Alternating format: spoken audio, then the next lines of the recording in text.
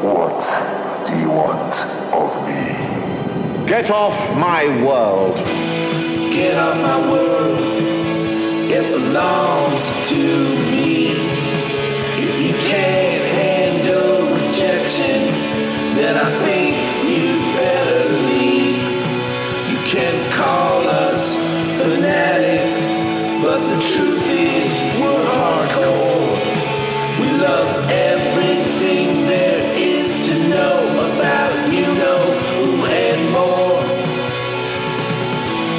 Get off my world, it belongs to me. Get off my world, it belongs to me. I just do the best I can. Hey, all you cool cats and kittens. Welcome back to Get Off My World, a podcast about all things Doctor Who. My name's Pat. I'm Joshua. And I'm Kelvin. And we are three guys who are totally socially distancing right now, and that's why this probably sounds a little unusual to you. Well, you know the reason. Minnesota's in shelter in place because of COVID-19, but we're going to lean into this and give you the quality Doctor Who content you deserve, because you are important and special. For those of you who are just joining us, we like to do 5 rounds rapid for Get Off My World. And our first round is going to be kind of a kinder, gentler round, because sometimes we can get a little cranky about the show that we all love very much. So our first round is something we like to call Temporal Grace, where we just share something that we love about the universe of Doctor Who. Kelvin, why don't you start today? Well, recently the Queen of England gave a speech, basically, from what I understand, just encouraging Great Britain to hang in there about the whole coronavirus crisis. And, you know, we're all going to get through this, you know, stiff upper lip, all that kind of stuff. And she made the mistake of delivering this message while wearing a green dress. That's exactly the right shade of green for chroma key stuff. And so a lot of people were chroma keying odd things onto the Queen. And while my personal favorite was someone chroma keyed on the 6th Doctor's costume. And it actually fits. You know, like the sizing was like really good on it. And, she pulls it off too, in all fairness. Yeah. Not everybody can wear that. Yeah, no, I'm an autumn and, you know, his colors are a little too springy for me, I think. But it's that face of the Queen. It just dares you to judge her. Which that outfit demands a face like that. Yes, I'm wearing a quilt. Love it. Instead of the cat, she should have really had like a couple of corgis up there on her. Oh, yeah. I'd have been into that. How about you, Josh? Anything giving you joy these days?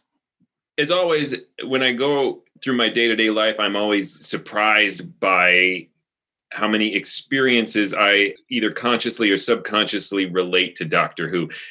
And that is still happening here in the midst of COVID-19. I am ridiculously considered an essential worker.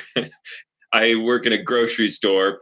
And as things have escalated in our situation, my responsibilities at the grocery store have changed from managerial to really hands-on as we have rolled out curbside online grocery shopping where you can get your groceries delivered right to the curb for you. You never have to step in the store or see anybody. But for precautions, I am now wearing ill-fitting gloves and a big mask.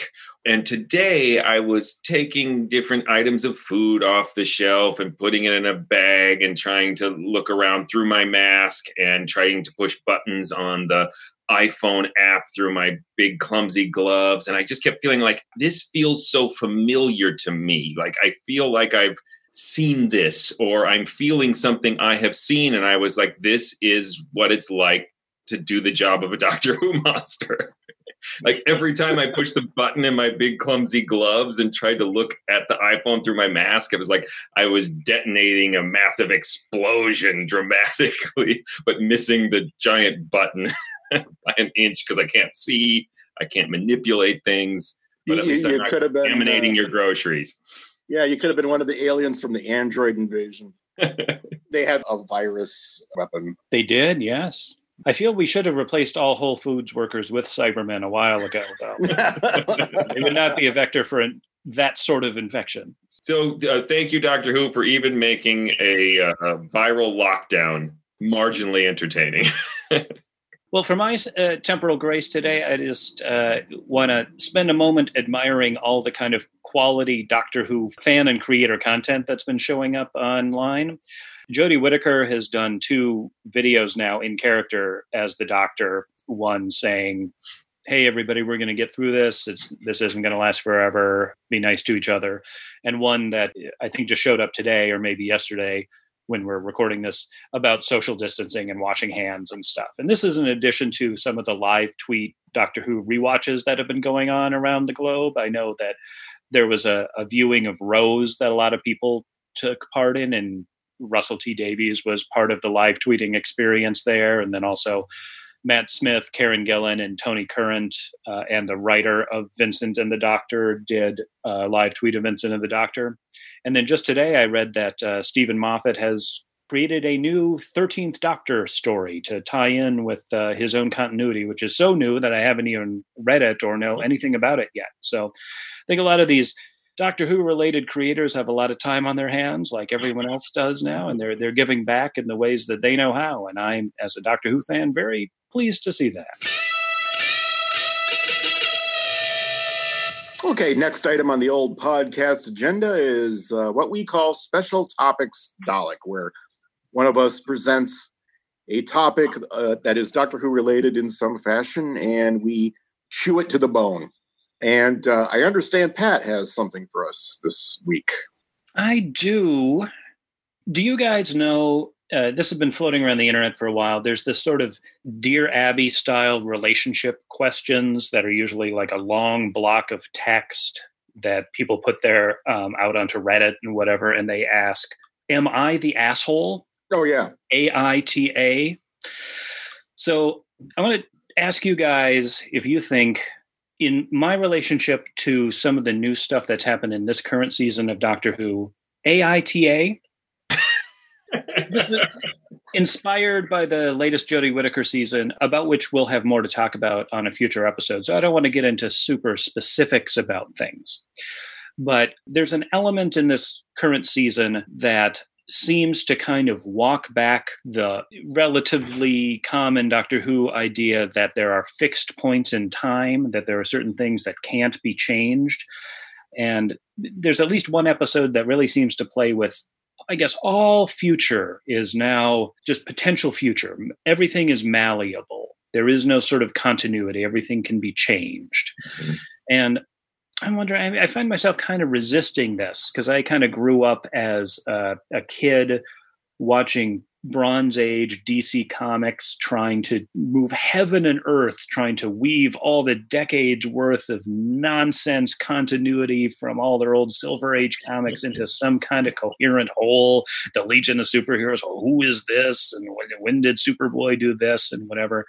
But now, you know, as I'm a middle-aged man, I've seen just this absolute explosion of, say, superheroes on television, on broadcast TV that are different than superheroes that are on premium cable or that are in movie theaters. And they might be the same characters, and they might be kind of different versions of the same characters. But they're all incompatible, and they bear only the faintest resemblance to each other. And I guess it's all just a big old multiverse where cause and effect don't matter, and actions have no meaningful consequences, and we can just choose to ignore whatever we don't like in favor of producing a momentary effect on the viewer that'll be forgotten next week when the next arbitrary change undoes it. And it's all just a big deployment in a field of, oh, I guess we just like the images of Superman or Batman or whatever, and none of it coheres or makes a realistic human level story. So I guess you guys, AITA? Yes. AITA, you got, am I, Kelvin? I do want to get clarity on this. If you're asking sincerely, I think the assholery comes when you begrudge other people's enjoyment of it. If I don't like something and then get online and just make sure everyone knows it and make sure I suck as much enjoyment out of other people's life as possible. I don't want to crush anyone else's enjoyment. Well, I mean, large, long-running media narratives are always going to be fraught with contradictions and changes of direction and things. And as long as like the broad strokes are still there, I'm not too worried myself. I mean, for me, and I recognize this is sort of a weird attitude with a geeky person, but just using Batman as an example, if I go to see a Batman movie or read a Batman comic or something, I don't necessarily want to see my Batman. I already know what that is. I already have that in my head. I know what my Batman is. I want to see something I wouldn't have thought of. So it's a certain amount of novelty, but there are limits to it beyond which it doesn't become something different. Yeah, and if you're asking me to point out the exact point in which No. that flips, I couldn't do that. But, I mean, it's just going to be subjective, of course. Yeah. But if you guys don't mind, let me follow up with a kind of a more abstract philosophical development of this argument. It runs behind a lot of the things that I think of when I think of what stories are and what stories should be. And it's kind of why I hit the brakes on this latest season of Doctor Who when it just kind of threw out this idea that, I guess this potential future is just meaningless, and I guess we could change it if we want. And that's because when I think of stories, if you'll indulge me for a minute, I think of that a normal story is based on the structure of a human life, where there is a beginning, there is a development over the course of it, and it ends at some point. And this is why a lot of stories like in DC Comics or Marvel Comics, I've always kind of resisted them on some level because they begin and there's a perpetual middle and there is no finish to it. They just kind of are constantly in this field that's ever evolving and changing, and it never resolves anywhere. And one of the things that I've always admired about Doctor Who is that because the fact that the lead actors always have to change, they built in that death structure within Doctor Who right from the beginning. As soon as William Hartnell regenerated into Patrick Troughton, there was a built-in end, even if it wasn't a permanent style end, but it was more of a human being style arc than it was in, say, Marvel Comics, which I think Marvel or DC are a corporate style storytelling where it doesn't mimic the lifestyle of a human being, it mimics the lifestyle of a corporation, which is it is born and it develops and it constantly changes itself according to whatever the market forces demand of it, and it potentially never ends, or if it does end, it stops, it doesn't finish. And so to see this kind of attitude kind of pushed into Doctor Who in this last season, that did kind of hurt me on a level that I didn't know that the show could hurt me anymore. I mean, I've had a long relationship with Doctor Who, but I was kind of flabbergasted by that. So thank you for indulging me with that little narratology digression. No, I mean, I try to be pretty cognizant of when a get off my lawn type attitude is creeping into my thinking, because I think that's something that should be resisted and not indulged. We're old. So for our third round, this is something we like to call the randomizer. And this week, the randomizer has pulled up the third season William Hartnell episode, The Ark, starring Bill Hartnell as the Doctor, Peter Purves as Stephen, and Jackie Lane as Dodo in her first full-length adventure debut. This is from March 1966. It's a 4-parter. I've seen this several times. I recently watched it again for this podcast. What are people's thoughts? This is an interesting one. Well, I think the obvious thing that most people comment on is this episode 1, episode 2 jump through time to episode 3 and 4 structure that really seems to suggest what the new series did so much, particularly under Stephen Moffat, this timey-wimey thing that classic Doctor Who didn't do much, didn't take advantage of as much as the new series does. No, not at all. I mean, if people haven't seen it, the first 2 episodes take place on the Ark that's traveling through space, and then the Doctor and his companions solve the problem, and they give him the TARDIS and they leave. And at the end of episode 2, they show up again in the same place, and there's a little stinger that indicates that they're in the same place and a lot of time has passed, in this case 700 years. But if it weren't for that little stinger at the end of episode 2, the audience would probably have thought that they were done with the story, because early Doctor Who adventures ran wildly from 2 episodes to 12 episodes. We only just had the Daleks Master Plan a very short time before this. So anybody tuning in is not necessarily going to know in advance how long this particular story is going to last. And so it's completely plausible that, we had a 2-episode story and now we're done. Except that, I guess now we're in the same place and we're going to continue the story for 2 more episodes. And that's fun. And it's not really done very often in classic Doctor Who. The first story tells also a very unconventional and interesting Doctor Who story. It's about the unwitting consequences of time travel, of just stumbling in somewhere. So basically, Dodo gives these advanced future humans a deadly cold. And there's a great conversation in here where Stephen asks, do you think this has happened before, that we've carried an infection from one age to another? And the doctor basically just says, it's too horrible to think about. He's basically like most Americans during the month of January and February.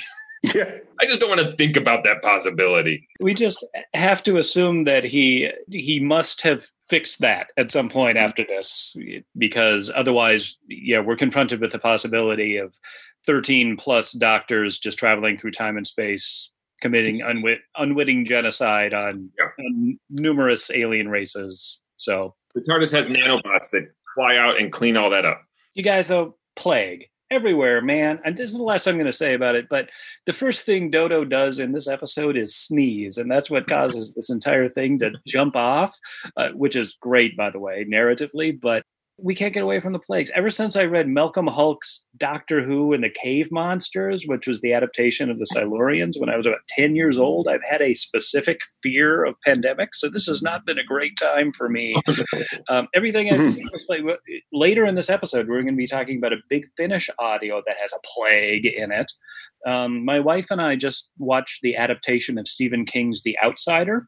There's a scene in there where they're in a graveyard of Spanish flu victims. We started watching Star Trek Next Generation again because that gives us a lot of comfort. 2 of the first 4 episodes, plague. What are we doing, Kelvin, Josh, for this? The plague. There's an awful lot, if not outright plague, there's an awful lot of plague metaphors in genre science fiction stuff. Zombie movies. Did anyone else get really distressed by how much Dodo touched her face after we realized she had a cold? Because I was like, stop touching your face! Sneeze into your sleeve, Dodo. Come on. Come on. Can I say that it's wonderful that they have actual animals in the arc? The very first scene is like a monitor lizard or something. And then there's a toucan. There's a snake. It's not stock footage. They're actually there. The actors interact with them. There's even an elephant. I got to look this up for a sec. It was filmed in like an actual zoological garden that was in London at the time. I wonder if there was any real animal caregivers there, though, because that first shot always pisses off the part of me that's very sympathetic to animals, because it's clearly that some jerk threw that toucan on top of the monitor lizard in the opening shot. But it is pretty astonishing to see non-stock footage animals in Doctor Who.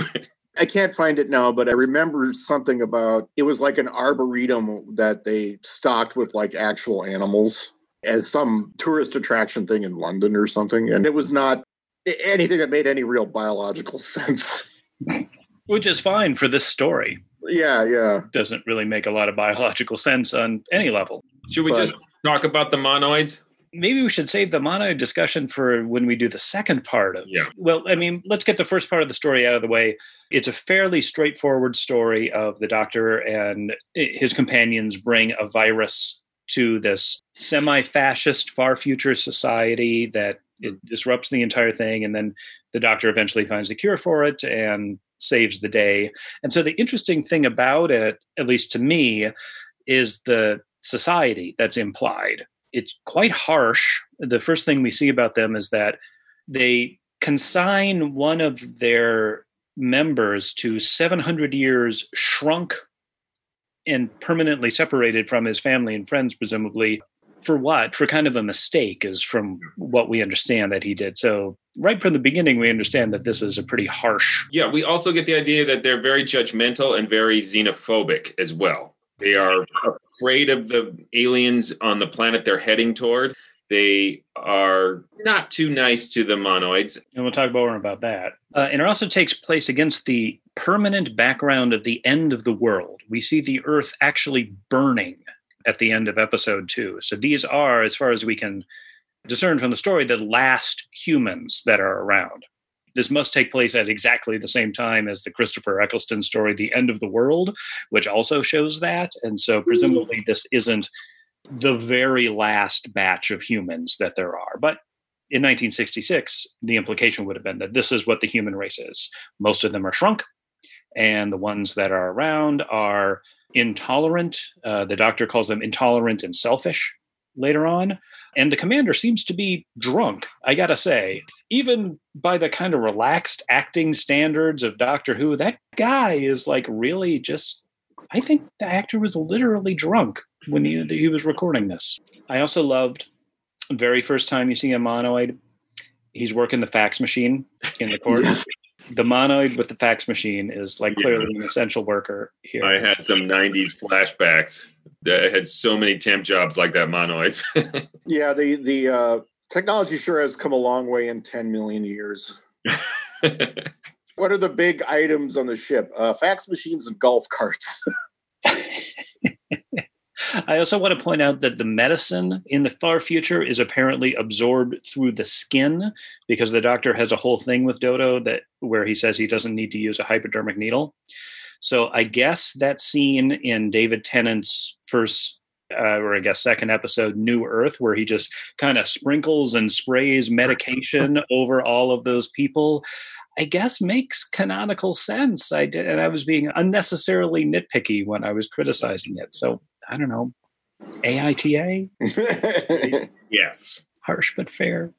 Let's talk about episodes 3 and 4, because that's a big twist. The twist being they move how many years into the future? 700. And the monoids have become the evil overlords of the humans. Yep. Evil, somewhat incompetent, buffoonish overlords. Goofy overlords. The thing I couldn't get past is you have this society with like a servant race. They are literally given a voice, and they turn into horrible fascist dictators. And to me, it didn't read like some kind of justice thing or, as ye sow, so shall ye reap thing. It really came across to me like foreigners are just evil, and you shouldn't give them any power. Kelvin, I think you are spot on. Those are exactly the things that I zeroed in on in the story, because I consider the arc as part of a long-running tradition of stories developed by colonial societies, like the British Empire, that demonstrate the kind of anxiety they have over lower classes or races rising up and taking over. There's a story that Herman Melville wrote called Benito Sereno about a slave ship that was taken over by the slaves, which is probably the best version of this kind of story that I'm aware of, at least the best written one. A very uncomfortable, weird story, but anyway, I'm getting off track.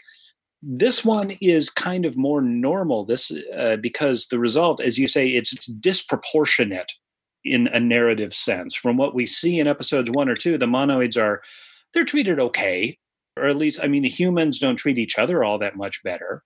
The humans even give them the literal ability to speak with the voice boxes, like you say. But then as soon as they apparently have the opportunity, because the TARDIS virus sapped their will, according to the monoid, they're ready to rise up and pounce.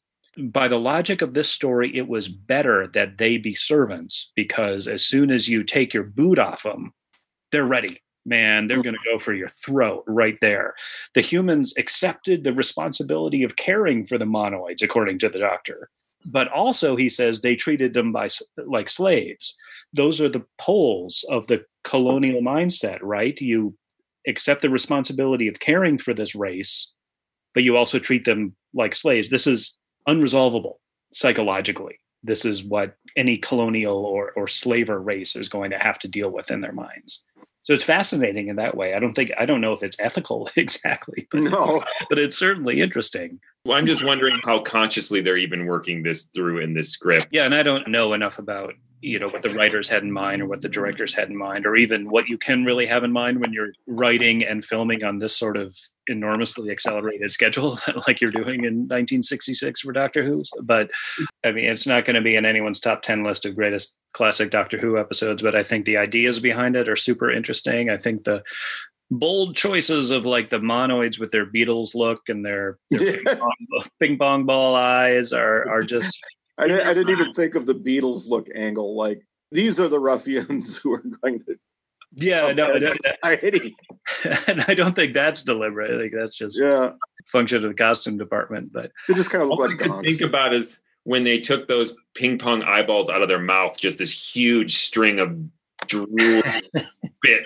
I'm sure they spit them at each other to have a good time. And what if the second Doctor's haircut was actually inspired by the monoids instead of the Beatles? Oh my God, he was a monoid the entire time. Oh.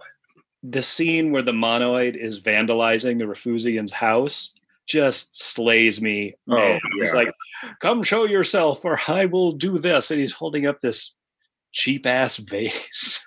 It is a super cheap, poorly realized episode at this point, especially 3 and 4. Yeah, the money ran out. Oh, and the acting did as well. When Dodo asked the one monoid, "Are you up to something?" He goes, I gotta say, Dodo does not exactly cover herself in glory in this entire episode. She's kind of insufferable. She comes out wearing her stupid French costume tunic from the end of the massacre, and she doesn't believe that they've traveled anywhere. She's kind of just, meh. But she does say, hey, that's gear at some point, which is wonderfully 1966. There's also that great, almost Trump-like moment with the first Doctor when Stephen is confronting him about the spreading viruses, and he's like, well, usually we're quite healthy. Except for those times when we infect the rest of the human race.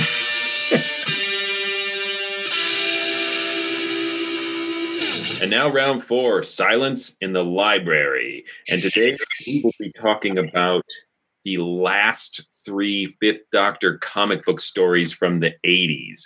Lunar Lagoon, 4-Dimensional Vistas, and The Moderator. Lunar Lagoon and 4th Dimensional Vistas are written by Steve Parkhouse with art by Mick Austin.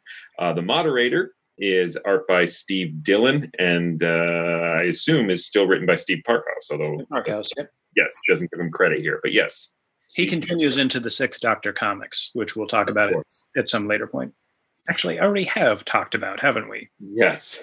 We've talked about so much, guys. Doing this, we're so old. Lagoon, so why the name? There's no moon? Yeah, it doesn't have anything to do with the moon, and it's not really in a lagoon as far as I can tell. I guess it might be set around a lagoon, but not usually at night. So the Doctor he's on a Pacific island with a Japanese soldier. And he's fishing with his toe. Gross. Which seems much more like a 6th Doctor thing, but here Peter Davison is doing it. And there's a Japanese soldier there. The Doctor has mistaken the year. Well, no, as it turns out, it's an alternate reality where the war is still going on in the 1960s, and that's why the Japanese Imperial soldier is there. So right off the bat, this is actually a version of John Boorman's film Hell in the Pacific, starring Toshiro Mifune and Lee Marvin as Imperial Japanese soldier and an American serviceman who are trapped on a Pacific island together. In addition to the Doctor, there'll be an American serviceman, Gus, who will show up at the later part of the story. The story is clearly inspired by those stories of Japanese soldiers that are stranded on remote islands after World War II who still believe that the war is going on for like decades. I looked this up. There's particularly one fellow named Hiroo Onoda who stayed on his island until 1974. And they eventually had to fly in his former commanding officer to convince him that the war was finally over. But this has been an idea about wars longer than that, because there's a Laurel and Hardy film where Stan Laurel is still in the trenches and thinks World War I hasn't ended. Blockheads. Yes. Thank you for the Laurel and Hardy support, Kelvin. Yes. Wow, I didn't know. You guard this trench until we get back, and then they go over the top, and Stan is guarding. And while they have left, like the armistice gets signed, but no one goes back to get Stan. War is funny. Apparently, this Onoda killed 30 Philippine people in those 29 years when he was still trapped on that island, by the way. Wow. So, yeah, wasn't all fun and games for the Filipinos who had to be around this dude. But this is not all fun and games either. I was struck immediately by what a darker, real-world grittiness this story immediately had in contrast to the more cosmic comic strip stories we've discussed previously. Yeah, the Stockbridge horror was all over the place. It was in the Matrix kind of computer-generated world, and now we're just the Doctor and another guy, mostly for the length of this short little story. I guess the thing that really confuses me about this story is that it's set in an alternate timeline where the war has gone on for decades longer. But what does that have to do with anything? It doesn't, except as a prologue to the next story that we're going to talk about, I think. It's ultimately a side effect of the Ice Warriors experiments. Oh, okay. I didn't pick up on that. Yeah, well, maybe it's time to move into four-dimensional vistas then. Well, let me just mention one great Fifth Doctor moment. I feel like in the previous stories, Steve Parkhouse kind of used the Fifth Doctor rather generically, and he was a rather passive figure in those stories, an observer more often than not. And in Lunar Lagoon, as well as the stories we're about to discuss past that, he becomes very much the hero. And then they have this very tragic Fifth Doctor moment when he takes the bullets out of that rifle, which is a reasonable action for him to take. But then, as is usual for the Fifth Doctor, his best of intentions turn out to have tragic consequences when Gus shoots and kills the Japanese soldier because the Doctor removed the bullets. Very on brand, Peter Davison. Yeah, I do feel like I need to point out the portrayal of the soldier. Oh, my God. First of all, it's a Japanese soldier, and his name is Fuji. They make a deliberate ironic point about that because he's so small. Yeah, it's just like, I don't think that's an actual given name in Japanese. The point where he tries to feed the Doctor raw fish because the Japanese eat weird, wacky food because they're foreigners. It's and the Doctor's like, no, thanks. Well, I think you're right. I mean, it's not the most culturally sensitive portrayal of a Japanese soldier. I think to digress a little bit, I mean, I think it's very of the early 1980s.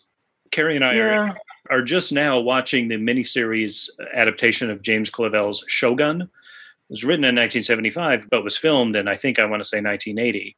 And it was partly the cause of and partly the effect of a huge interest in Japanese culture among Western people. And so, although that book and miniseries are a lot more sophisticated in their portrayal of the culture than this little story is, I think you can see how it sort of filtered down even that Nipponophile attraction to Japanese stuff, even into a little story here in a marginal magazine like Doctor Who Weekly. I forgive it in comic book form because it's operating on very broad strokes and stereotypes. I mean, the American is treated with the same stereotypical broad strokes as well. Yeah, I think Fuji is portrayed compassionately but patronizingly. I think that is fair, and mostly as a way to kind of introduce Gus as the new companion, who doesn't actually, by the way, become a companion until the next episode. He's a plot element here in Lunar Lagoon, but once four-dimensional Vista starts, he suddenly becomes a new companion of the Doctor. He's a strange companion, and maybe that's the segue into the next story. Yeah, he really is. You know, an American soldier from World War II who's got, you know, one of these debonair pencil-thin mustaches. Like Josh was saying, all of these Steve Parkhouse Fifth Doctor stories, the Doctor is primarily an observer, and he tends to get paired with men of action who save him when things get hairy, like Sir Justin or the godlike intelligence Shade. And Gus is really within that tradition. The Doctor is maybe more active in these stories, but there are more specific moments where Gus literally saves his life because the Doctor turns into like a big nothing burger. Like the Five thinks, oh my God, I'm on a parallel Earth. I'm never going to get home to my own universe. He fails his sanity roll and he walks into the sea in a daze and nearly drowns. And Gus has to save him.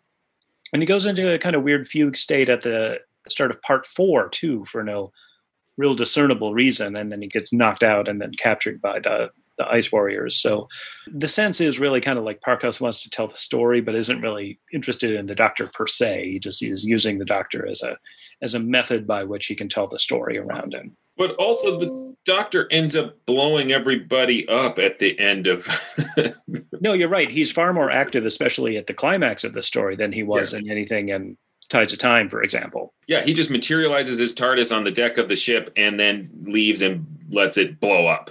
Very early Fourth Doctor move.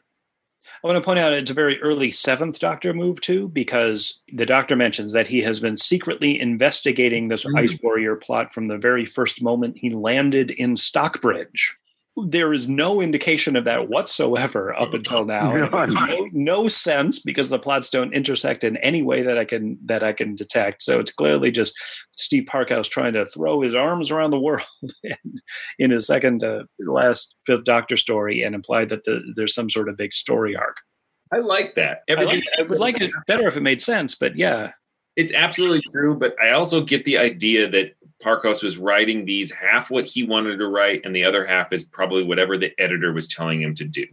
Because he has zero interest in the meddling monk, for example. I would almost guarantee you that the editor said, hey, put this guy, the meddling monk, in here. There's no meaningful scene between the Fifth Doctor and the monk. There's no real backstory. He's more interested in the team of soldiers that come and violently wipe out the Ice Warriors. Yeah. SAG-3. They had a little cameo at the end of Stockbridge Horror, but I don't think they were ever used again in the comic as far as I know. But I thought they were the coolest thing in the world when I was a kid. It's telepathic, paranormal, special operations group of soldiers. And I think Steve Parkhouse was clearly, as you say, more interested in them than he was in the meddling monk, who, by the way, this is the first time the monk has ever returned at this point in time. He was in the Time Meddler, and he was in the Daleks' Master Plan, and that was it. This is the first time in any Doctor Who fiction that he's come back, and the same thing with the Ice Warriors, who hadn't been around since Third Doctor days. Mm-hmm. So weirdly, this has an important place in Doctor Who continuity for as kind of tossed off a story as it actually is. I also want to point out a couple other fun things about it. Gus calls the Doctor Doc, who, this is, I think, the first companion to do that. I mean, who else would? And also the story is written and published in 1983. So there's that image of the chain of parallel Earths, the alternate universe Earths in a long crisis. Yeah, it predates George Perez's Crisis on Infinite Earths by a couple of years. Although I can't swear that there wasn't this image in some early DC comic that might have influenced this. But yeah, it's pre-Crisis on Infinite Earths. And then we move into the Moderator, which is pretty comic considering how dark things get. It's very RoboCop-y. Yeah. It's got art by Steve Dillon, who is a guy I never really care for very much. He just died fairly recently. He did years and years worth of grotesque stuff in Hellblazer and Preacher, which I never liked. But this is a lot before that, and so this is a fairly conventional 2000 AD style art that he's doing. I think it works fine. I definitely like him better than the other artists. I think he's more technically accomplished. I just don't. When he came into his own style, I guess I didn't really care for him. Nick Austin's art. He's one of those people who draws heads too big. There's a couple of frames where like the Doctor looks like a hobbit or something. It's true. I will say that Mick Austin's style better matches these type of stories than the previous more cosmic tales. These stories are so different. He would have been awful at that. Yeah. These are so different than the ones Dave Gibbons were illustrating that it puts a nice clean line between them, and I appreciate his artwork in these two stories much more. Yeah, so the Moderator is, I don't know, it's a strange transitional little story because it makes a fairly hard break with the stories that we've gone before. We go into this far future thing that has this established hyper-capitalist structure with a literal frog in the Donald Trump role. Very 2000 AD comic, sort of over-the-top hyper-violence with the Moderator going around, casually blowing up whatever phone booth he happens to run across. He makes a little alien using a phone booth on an asteroid to call his mother. gets obliterated. It's just, and he's still alive too. He seems to be totally unhurt after. Even those guys that the Moderator nukes on the planet, their temple or whatever, most of them seem to be fine too. This is the kind of Warner Brothers violence that 2000 AD always kind of played with. Sometimes it was really brutal, but then sometimes it seemed to have no effect whatsoever. and it's an interesting effect because it makes you laugh, and it's all jokes until we get to the end, and the Moderator, in a very realistic manner, guns down Gus. Yeah. One of the shortest lived companions, I got to say. Exactly 2 stories, and not very long ones at that. And the Fifth Doctor cries in that comic book panel. I wonder if that was an artist's decision or in Parkhouse's actual script. But it's jarring to see tears running down the face of the Doctor. And we're supposed to wonder whether he's killed the Moderator, too, because he takes up the gun, which is, again, a very Peter Davison kind of thing. Fifth Doctor is always having to pick up guns he doesn't want to have to pick up and do things with them that he doesn't want to do. But here we discover that it doesn't actually kill the Moderator. He just hates that song. Shoots the helmet. But I think there's a reading of it, and I don't know if it's intended. Did the Doctor save him to put him in this hospital where he knew he'd be vulnerable to Dog Bolter? It's a real dark read of Peter Davison's tenure in this comic, but it is the last thing that we see of him. His last action is something we don't actually see him do, because in the very next comic, we're going to have Colin Baker. And continuity from this comic is going to go straight through, because Dog Bolter has got a hit out on the Doctor, who between this comic and the following one will have changed from Peter Davison to Colin Baker, and he assigns Frobisher to go find him, and then Frobisher becomes the new companion. So things get very wacky from here. But this is the send-off of the Fifth Doctor in the comics. I mean, what do we think? The last panel of him is a close-up of his hand firing a gun. So on brand, man. Totally 5.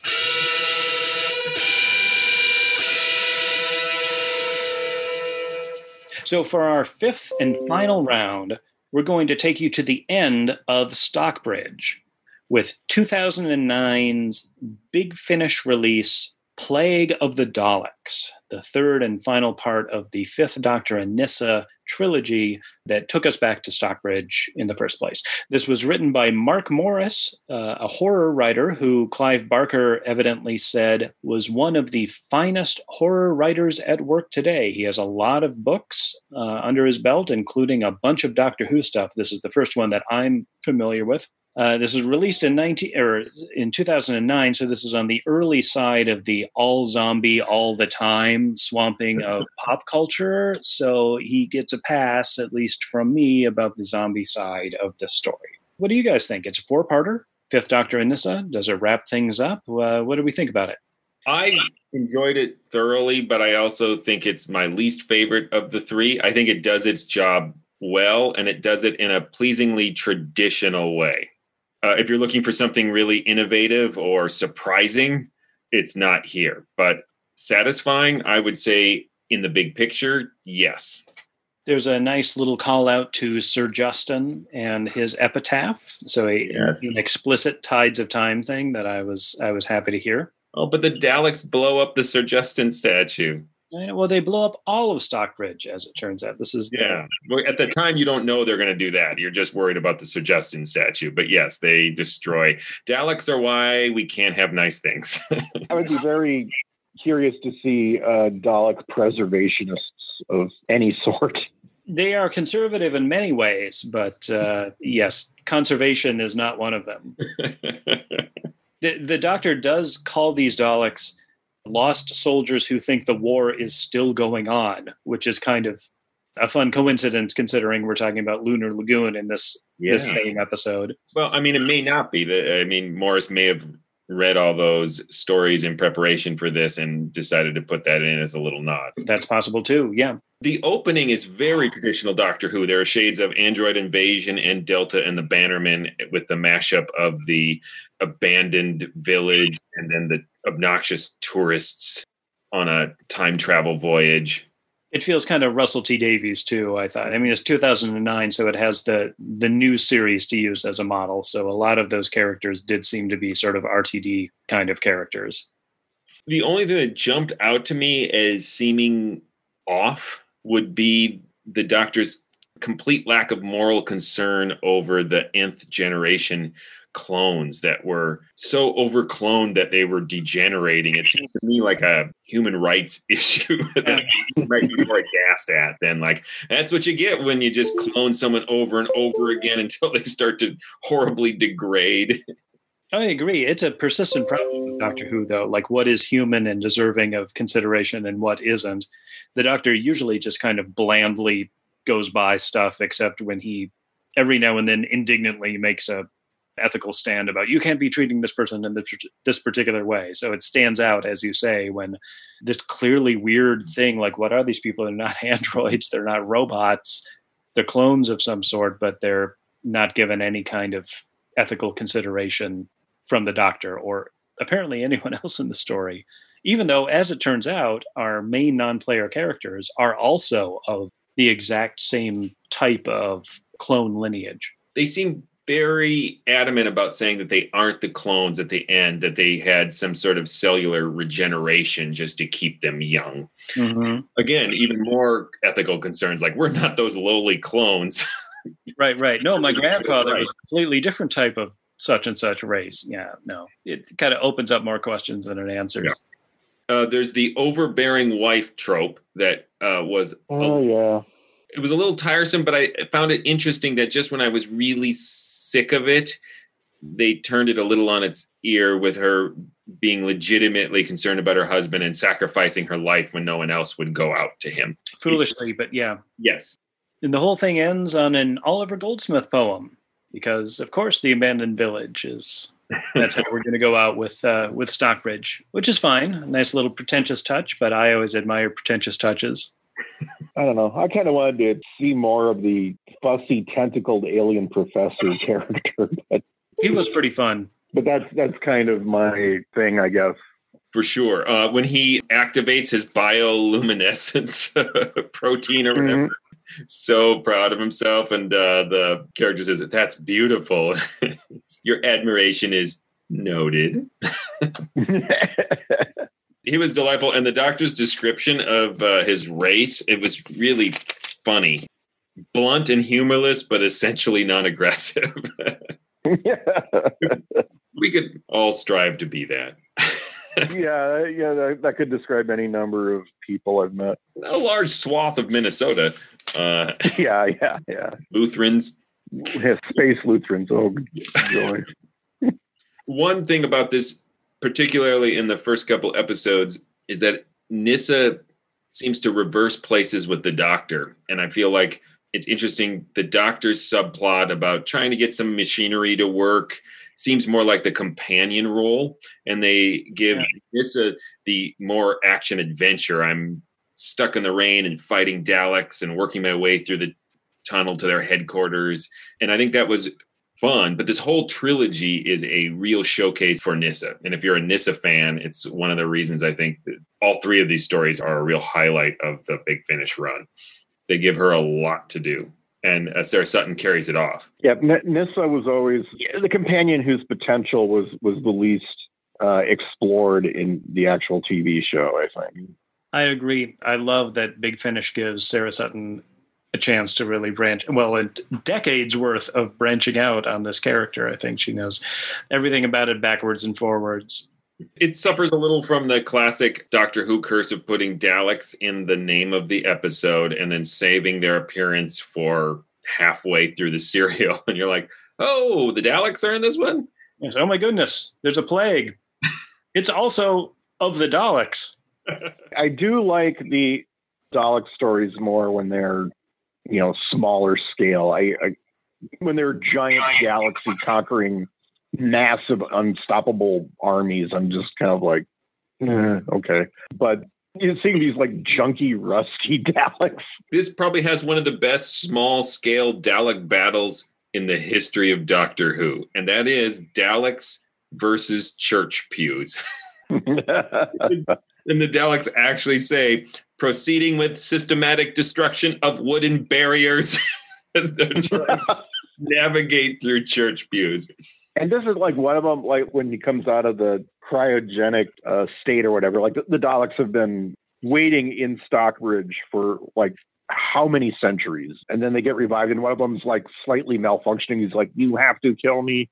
But I love the idea that the Daleks wait. They have this sort of meta knowledge that, Doctor Who fans love Stockbridge. If we wait here long enough, they will tell a story about it, and we will capture the Doctor. It's a trap based on narrative probability. But overall, guys, I would say this trilogy stands out because it combines the classic series with comic books, with new series, as Pat mentioned, sensibilities to just sort of create something that is a little Doctor Who from every period of its existence. Yeah, I agree. It's that sort of fusion of professional and fan art, right? Mm-hmm. Because it clearly is, as you say, an homage to the old style of storytelling, and it's written by professional writers and performed by the actual Doctor and companions. But it has a sense of sort of, we're doing this just because we want to see it. It doesn't have that level of, we have to constantly move forward into new territory the way the new series, by its nature, has to. It can't constantly work itself out of the past the way that Big Finish can. I mean, if Big Finish can do 3 stories about Stockbridge and 2 about Frobisher and all the rest, that's not something that we can expect from the new series. And it's something that I'm glad that this kind of subsidiary ecology of Doctor Who still exists, even in 2020, when it's an internationally regarded television show again.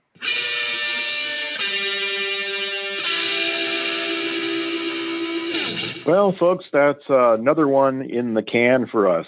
But next time we'll be back with something we recorded live at Console Room, Minneapolis and St. Paul's Doctor Who convention, where we will discuss the first part of the most recent Jodie Whittaker 13th Doctor season. Until that time, I'm Kelvin. I'm Pat. And I'm Joshua. And we're saying, get off my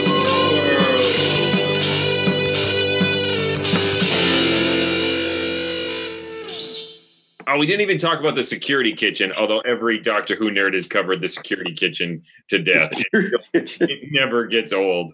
Take them to the security kitchen. I would like to request to be in the security bathroom